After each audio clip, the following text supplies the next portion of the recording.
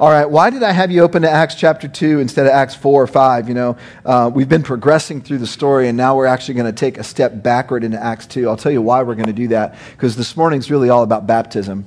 And it's not just because we have baptisms to celebrate this morning. That's a big reason. But we also are doing this because there are 3 or 4 different themes in Acts, or different theological concepts in Acts, that we want to just pause from the narrative and drill down. And baptism is one of those. We see baptisms all throughout the book of Acts and all throughout the story of the early church. And you start to get this idea, if it was that important to the original church, it needs to be significant and important to us. So we're going to be in the book of Acts today, but we're really going to be talking about baptism. And so where I want to go in the shorter message before we have our baptisms this morning is I want to talk about what is baptism and why get baptized. And our starting place is going to be the day of Pentecost in Acts chapter 2. So let me summarize it, and then I'm going to jump into the text near the end of Acts chapter 2. So you remember the day of Pentecost was the day that the Holy Spirit came and indwelled the believers, the very first early believers, the first church. There were about 120 of them gathered in a room. The Spirit came and all kinds of spectacular things started happening. Like there was fire and there was the sound of a rushing wind, and then they started speaking these languages that were actual known languages, but these individuals didn't know how to speak them until the Spirit gave them supernatural ability, and they went out into the streets proclaiming the glories of God in these languages, and all the people that gathered around said, "What is going on? How could this be?" And that gave Peter the opportunity to preach the very first sermon. And most of Acts chapter 2 is Peter's sermon. And I'll summarize the message of his sermon. The message is this: Jesus Christ is the King. Like, he's the Messiah that we've been praying for generations. He came, but you all killed him. But here's the good news that follows the bad news. The pardon is on the table. The offer of forgiveness, the offer of salvation is for everyone who believes. That's Peter's message. And so now we're going to pick up the text in verse 37. We're going to see the response of the people to the very first time the good news had been proclaimed to them. So let's look at Acts 2, verse 37. Now, when they heard this, they being the crowds, this being Peter's sermon, the message of the gospel, they were pierced to the heart. Let me just say this before we even go on in this verse. It is only the Holy Spirit that can pierce to the heart. No sermon, no preacher, no skill. I mean, Peter was just a fisherman. He was given power by the Spirit. It's the Spirit that's on the move here, piercing these men and women to the heart. And they said to Peter and the rest of the apostles, brothers or brethren, what do we do? What shall we do? Think about this for a minute. This is the first time this question had been asked. The question is this: I've just heard the news. What do I do about the news? It's like, how do I go about, what do I do? Like, do I join a church? Do I give a bunch of money? Do I inflict some kind of physical pain on myself as punishment for missing the fact that Jesus was the Messiah? What do we do? What do we do? And then Peter, again, being led by the Spirit, gives this answer. We're going to read 38 through 41. Peter said to them, repent, and each of you be baptized in the name of Jesus Christ for the forgiveness of your sins, and you will receive the gift of the Holy Spirit. For the promise is for you and your children, and for all who are far off, as many as the Lord our God will call to himself. By the way, don't you love that beautiful tension between the sovereignty of God and response of man that Peter's weaving together in his theology? Look at verse 40. With many other words, he solemnly testified and kept on exhorting them, saying, be saved from this perverse generation. Pause there. We think we hear the word perverse and we have a specific context that comes to our mind. That's not what that word means exactly. Perverse just means it's twisted, it's gone the wrong direction, it's heading down the wrong path. It's a wicked, it's an evil generation. And we would look around us and we'd say, it still is. Like there's still a rebellion against God. And what the offer on the table that Peter's saying is you can be saved from this flow of rebellion against God. And the solution here is Christ. And then let's finish the text here at verse 41 is the important verse. So then, those who had received his word were baptized, and that day there were added about 3,000 souls. So I want you to see this. It says those who had received his word. What does that mean? Like, how do you receive a word? Okay, I know how to receive a gift. How do you receive a word? What it means to receive his word, receive the word, simply means they believed it. Like they received it as true. Anytime the good news of Jesus is proclaimed, and this is true for everybody on the planet, you're either going to believe it, receive it, say, yes, I agree with it, that's true, or you're going to not receive it. You're going to say, that's just weird, or I don't get that, or I'm not ready yet to surrender control of my life. Thanks, but no thanks. So there's either receptivity or there's a rejection of the word. And in this case, all those who had received his word, i.e. believed, were then baptized. In that day there were added 3,000 souls. I want you to see that baptism is a key component of the response of faith. Okay, baptism doesn't save you. We'll talk about that a little bit more in depth, but it's a key component of our response in our faith in Jesus Christ. Imagine in Jerusalem, 3,000 people all of a sudden wanting to get baptized at the same time. Some of you have been in Jerusalem. I've been a couple of times. There's not a lot of water in the city. You know, it's in a desert area. There's not a lot of water. And what water there is wouldn't have been deep enough to get baptized in. There are only a couple of places. There were the two pools. One was the pool of Siloam. One was the pool of Bethesda. You can still go to these places today, and you could imagine thousands of people crowding around being baptized. This would have been a witness. Right? The people in Jerusalem would have said, what is all this going on? How is it that these people are getting dunked under the water and coming back up and these things are being pronounced over them relating to the name of Jesus? And they would have given an opportunity for the early Christians to say, let me tell you what this is all about. See, this is Acts 1:8 being lived out now. You shall be my witnesses, both in Jerusalem first and Judea and Samaria and to the remotest parts of the earth. And so in the book of Acts, you can follow the baptisms, and they geographically expand out as the message is being expanded out, because everyone who believes is baptized as a sign of their belief. In fact, it's true to say it this way. As far as we can tell, there are no unbaptized believers in the book of Acts. It's just what comes right after your salvation. Like, think about it like a gun. The bullet is fired and then you hear the retort of the gun. It's like salvation, then baptism. Salvation, then baptism. It's just a sign. It's a sign. So we get into this question of what is baptism. And where I want to go is I want to put on the screen for you our definition of baptism that comes from our statement of faith on our website. This is what we believe from studying the scripture about baptism. That baptism is the one-time act of obedience in which the person who's put their trust in the life, death, and resurrection of Jesus Christ on their behalf is publicly immersed, then raised from water, signifying their identification with Christ and the body of Christ, the church. Now, that's a lot to take in, but listen to this last sentence. It's kind of just a simple way to package that whole thing. It is the outward sign of the inward reality of personal salvation. What I want you to understand about baptism is it's a sign that points beyond itself to something much more glorious, to something much more powerful, something actually more real than even the sign itself. What is it that it's pointing toward? Personal salvation. Specifically, as the definition had stated it, the life, the death, and resurrection of Jesus Christ on their behalf. So you see, when someone goes down under the water, which we're about to see 4 different individuals be baptized here in a little while, when they go out down in the water, they're basically saying, I believe that the gospel is true. This water is pointing towards something beyond itself to a greater truth. And not only do I believe that the good news of Jesus is true, I believe it's true for me.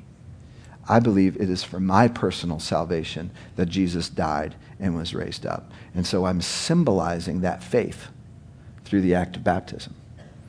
Now, you come over here, there's actually, water in the tank. We're ready to roll. Now, it's not heated water. Those of you being baptized, you need to be forewarned, okay? It's a little bit chilly. But when I put my hand in this water and I bring it up, it's real water, right? You can see it. Let me let you in on a secret, okay? If you promise not to tell any of the other churches. This is just tap water. It's not holy water. There's nothing special about it. I mean, if you sprinkle this on somebody, it's not like some magic formula of like, man, I've been sprinkled by the holy water, Apologies to Carrie Underwood. There's not something in the water. It's just water, It's the same water you turn on your spigot at home, okay? So it's not the water that saves itself, right? It's what the water points to, right? This is pointing us beyond the actual substance in here to the greater reality. What's the greater reality? Faith in Christ and his work on our behalf. So another analogy I can use, and this, many of you have heard this analogy. If you grew up in a Baptist church, I almost guarantee you've heard this analogy. If you grew up in a Presbyterian church, I guarantee you haven't heard this analogy, okay? That's another story. But a baptism is a little bit like a wedding ring. And here's why it's like a wedding ring. A wedding ring's just a symbol, okay? It's a symbol of my union with Jody. So when I'm wearing this ring, everybody knows I'm married, right? I'm united with this other woman. And they may ask, okay, I see you're married. Tell me about your marriage. And I'll tell them about Jody. I'll tell them about our 3 daughters, our family. If I take this wedding ring off because I'm, out working in the garden or what, like I work in the garden a lot. Who am I kidding? But I don't know. I take it off. I'm still married, right? Okay. Even though I don't have the ring on, I'm still married. Just as those of you who are believers in Christ, you put your faith in Christ for your salvation and haven't been baptized, you're still saved. Okay, you don't have to worry. If I die before I'm baptized, am I going to be in heaven? You will, guys. It's not the baptism that saves you. It's what the baptism points to. You are saved by faith alone, right? Faith in the work of Jesus Christ. Now, I put this ring back on before I lose it. All right? When I wear this ring, it's because I want everybody to know I'm identifying with my union with Jesus. And so that's what baptism is all about. Now, I want to dig down into the word baptism because this is actually pretty fascinating. Baptism is literally a Greek word. Okay? It's baptizo is how you would say it in Greek. We say baptism. This is one of those words that we transliterated from the Greek into English rather than translated from the Greek into English. So the difference is like Greek agape, we translate that as English love, right? Greek baptism, we just transliterated it. Greek baptizo, English baptism, it's exactly the same word. We just brought it over. And the problem with that is in our English context, baptism has no meaning apart from religion, apart from, faith, apart from church services and Christianity. To the Greek ear, baptizo simply means immersion. Baptizo is a verb that means to go under the water. So they would use that in everyday life, not just in church life. So literally, conversation after dinner time could be, who's going to baptize the dishes tonight? I mean, it sounds funny to our ears, but that's what that means. You got dirty dishes, you need to baptize them under the water to get them clean. Like that's how they'd use that word. Or you might say, did you hear about that ship that left the port 7 days ago? It hit a bad storm and it was baptized. That one would not have been funny. That's how it would have been. And guess what? That's not coming back up out of the water. It was used as to reference ships that sank under the water. It was used for people that sank under the water. If they drowned, they were immersed. They were baptized. Now, the biggest place or the most frequent place you would hear this word used in the marketplace was in the dye trading business. And so let me explain what that was all about. In fact, I'm going to show you what that was all about. I've got a bowl up here of purple dye. Okay, and so I've got these 2 handkerchiefs or these 2 pieces of white cloth. And so, back in the ancient time, they would weave cloth together, and it was very expensive to actually bring color to the cloth, right? Because they had to extract dyes from plants or animals or different things, so they would get a certain color, and then they would take the cloth and they would, this is literally the word they would use, guys, they would baptize the cloth. So, I picture a dye, cloth person saying, all right, has that cloth been baptized? Or what color has that cloth been baptized in? And go baptize that cloth in the purple. Now, I chose the purple for a particular reason. Some of you know this. Others of you don't. You could tell how wealthy someone was by what color they wore. So purple is the most expensive color. Now, why was purple expensive? I mean, you can go to any store today and you can get any shirt you want, any color. You're not going to pay more for a certain color.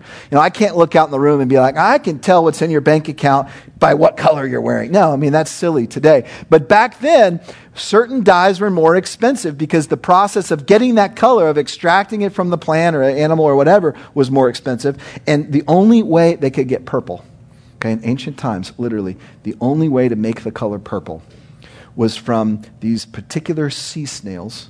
They'd have to go to the ocean, they'd have to pull them out of the ocean, and then they had this process of extracting purple dye from these poor little sea snails. Now, the reason it was so expensive was because it took, not making this figure up, 250,000 snails for 1 ounce of purple dye. You just think about that. Like, it's a whole truckload of these snails. It's going to get you 1 ounce of the dye. And so you would dip the cloth into this precious, expensive dye, and then you'd pull it out, and it would be the color purple. And the shop keepers could charge exorbitant fees. They had to, for them to actually make money because of the expense of going to the ocean and pulling out. I mean, divers going down, pulling out 250,000 snails. Can you imagine? All right, so here's the point of this. You could easily tell the socioeconomic status or the identification of a person by what color they were wearing. And if someone was wearing purple, you identified them instantly with royalty or extreme wealth. Now, I'm just going to leave that right there so we can kind of look at it now. Imagine being out on the streets and you see someone coming with a purple robe. You're either going to bow or you're at least going to, like in reverence, you're going to be like, I think they're royalty. That's why purple's the color of royalty. Even to this day, we associate it with royalty is because of this reason. Now, think about this, church. When you are baptized, when you're immersed in something much more precious than the purple dye. And you're baptized not into dye, not into sea snails. You're baptized into something much, much greater. Let's take a look at what you're baptized into in Matthew 28. You don't need to turn there. We'll put it on the screen. I want to show you this. This is from some of the last words Jesus spoke to his disciples before he ascended into heaven. We'll read verses 18 and 19 of Matthew 28. This is Jesus' command or his commissioning of his disciples. Jesus came up and spoke to them, saying, all authority has been given to me in heaven and on earth. Verse 19, go therefore and make disciples of all the nations. Here's the key, immersing them, baptizing them in the name. Not in the color of purple, in the name. What name? Of the Father and the Son and the Holy Spirit. How much more precious is that name? You see, when we are baptized, we use that formula to indicate that the identification is with the triune God. You're being identified. You're being associated with the Trinity. You're being baptized into the name, singular, of the three persons, plural, Father, Son, and Spirit. Just try that on for size.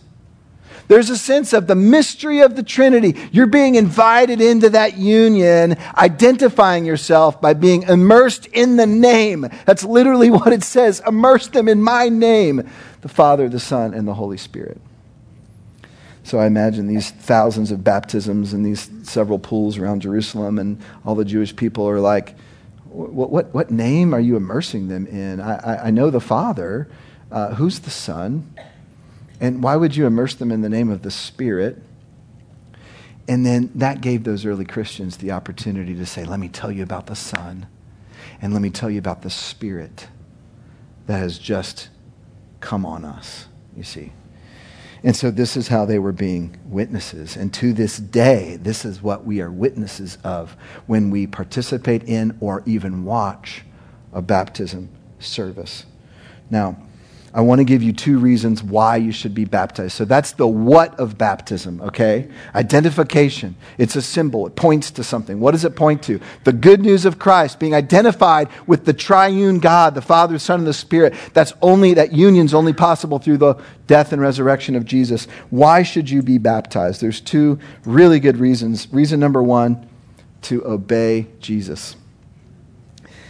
I don't know if you've ever thought of this, but a fundamental part of our creed, our belief system as Christians, is that Jesus is Lord. He's our master. You know what that means? Every time you sing that or say He is Lord, Jesus is Lord, you're saying He's my sovereign. What He says goes. Like, I'm His creature. He's my creator. I'm His servant. He's my master. He's my sovereign, guys. And so Jesus, he walked on the earth and did these things proving His divinity. And His disciples said, you're Lord, you're Lord, you're Lord. And then He told them this, listen, everyone who believes in me needs to be identified with me. And so I think one reason, the very first reason to be baptized is because Jesus asked us to. And He's our Lord. You know, I don't want to go too quickly over that. I think there's a lot of significance in why be baptized, because Jesus asked us to. We call it an ordinance. That's a kind of a fancy word. It just means a command. You know, it's an ask that Jesus has asked His church to participate in. There are two, as we study Scripture, we see two ordinances, baptism and the Lord's Supper. These are two commands that Jesus wants His church to live out, and so we live those out, baptism and the Lord's Supper. As an ordinance, it's part of the practice of the church, but it's also part of your growth and sanctification as a believer. Because Jesus said, if you're a follower of mine, then obey my commands. And so the first command you have the opportunity to obey as a new believer in Christ is you're going to follow Jesus into baptism.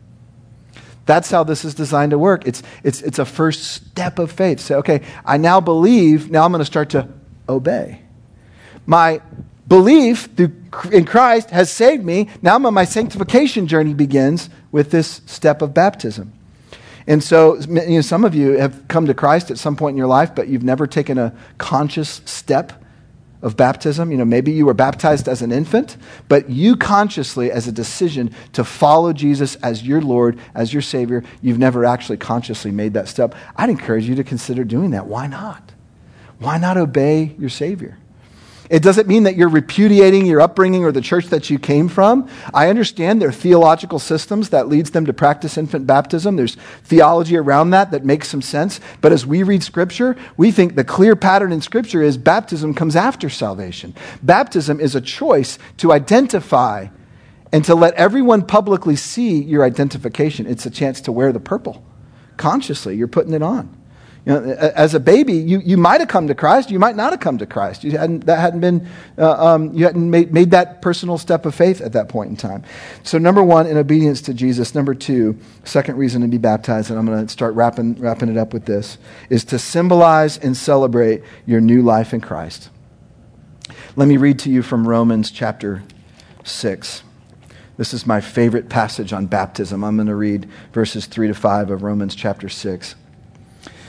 Paul's writing, he says, "Do you not know that all of us who have been immersed, baptized into Christ Jesus, have been baptized into His death?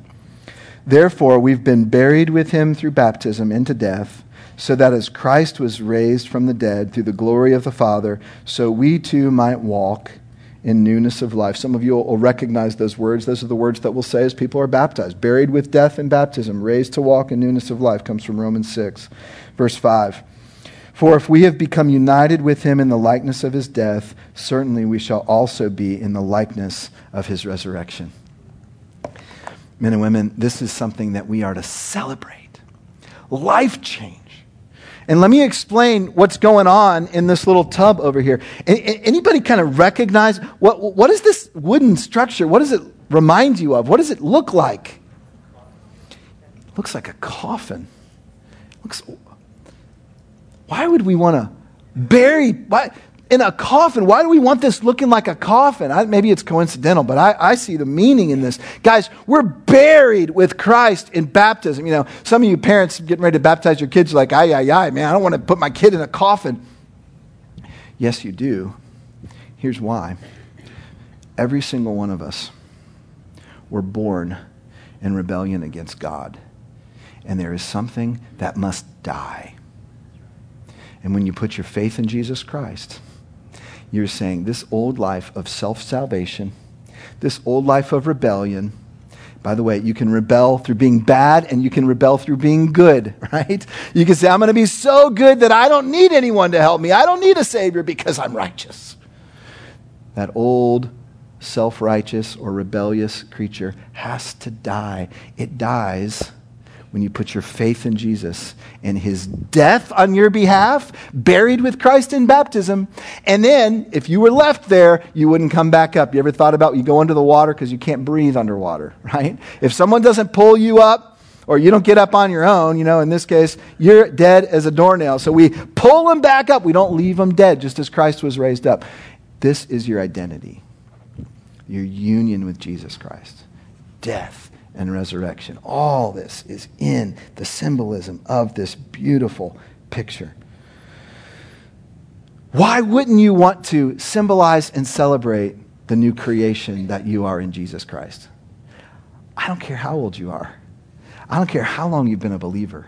If you've never actually consciously chosen to identify yourself, the death of the old self, the resurrection of the new self. That resurrection doesn't just point to the resurrection to come. It points to the new life that's emerging in you even now. As messy as you might be, you might say, well, my life's not put together enough to be baptized. I don't want to be a hypocrite. Do you not understand the gospel itself? That while you were yet a mess, while you were yet a sinner, Christ died for you. So jump in the water and say, yes, I was dead and now I'm alive. Praise be to God through Jesus Christ our Lord. That's what baptism is. That's why we should get baptized. Now we're going to celebrate it. So here's how we like to do baptisms at Fellowship. We like to make a big deal of them. Okay, is it a part of our religious tradition? Yes, but is it actually pointing to life that is true life? Yes. And should we not celebrate that? Should we not get excited about that a little bit? Yes. So we're going to hoop and holler a little bit. And if some of you that makes you a little uncomfortable, apologies. But here's what we're hooping and hollering about: the work that Christ has done. We're not going to bring out banners and crazy snakes and all that kind of stuff. Okay, it's the wrong church for that. Okay, but we do want to celebrate. So I'm going to pray in a minute. After I'm done praying, we're going to sing a song. And then that song, we're going to start off by worshiping. We're going to continue to worship in the middle of the song as we watch these 4 individuals be baptized one at a time. You're going to hear their stories. Then we're going to close out the song. Here's what your job is, church. Every time someone goes under the water, I want you to remember that they were dead. And then you see them come back up, and I want you to remember that they're now alive. And then I want you to give credit where credit is due. I want you to clap and cheer. If you don't want to, you don't have to. If you want to get out of your seats, we're going to bring some kids in here to celebrate with us. And I just kind of want us to go bananas, because this is, if you think about it, this is the touchdown of the church. So if you're going to celebrate anything, don't let it be Saturday afternoons and Sunday afternoons football as much as it would be baptisms. This is the touchdown of the church. You with me on this? We're going to celebrate this together. Let me pray. Our Father, we love you, and we give you praise for what we're about to see, because it's not just the act of the water, it's what this points to. Every single one of these stories represents life change. And so because of the life change that's actually more real than the water they're going to be dipped in, we give you praise. We give you thanks. And I pray, Father, for these individuals who are going to be baptized. I pray that they would remember this moment and it would mark their obedience to Jesus Christ, and that they would realize this is a reminder to me that I was dead and now I'm alive. I was dead in my sins and now I've been raised up. And for all the men and women in the room, may it point us to the resurrection that is to come, when we will live permanently and constantly in your presence, celebrating the new life that we have. It's in the name of Jesus that we pray. Amen.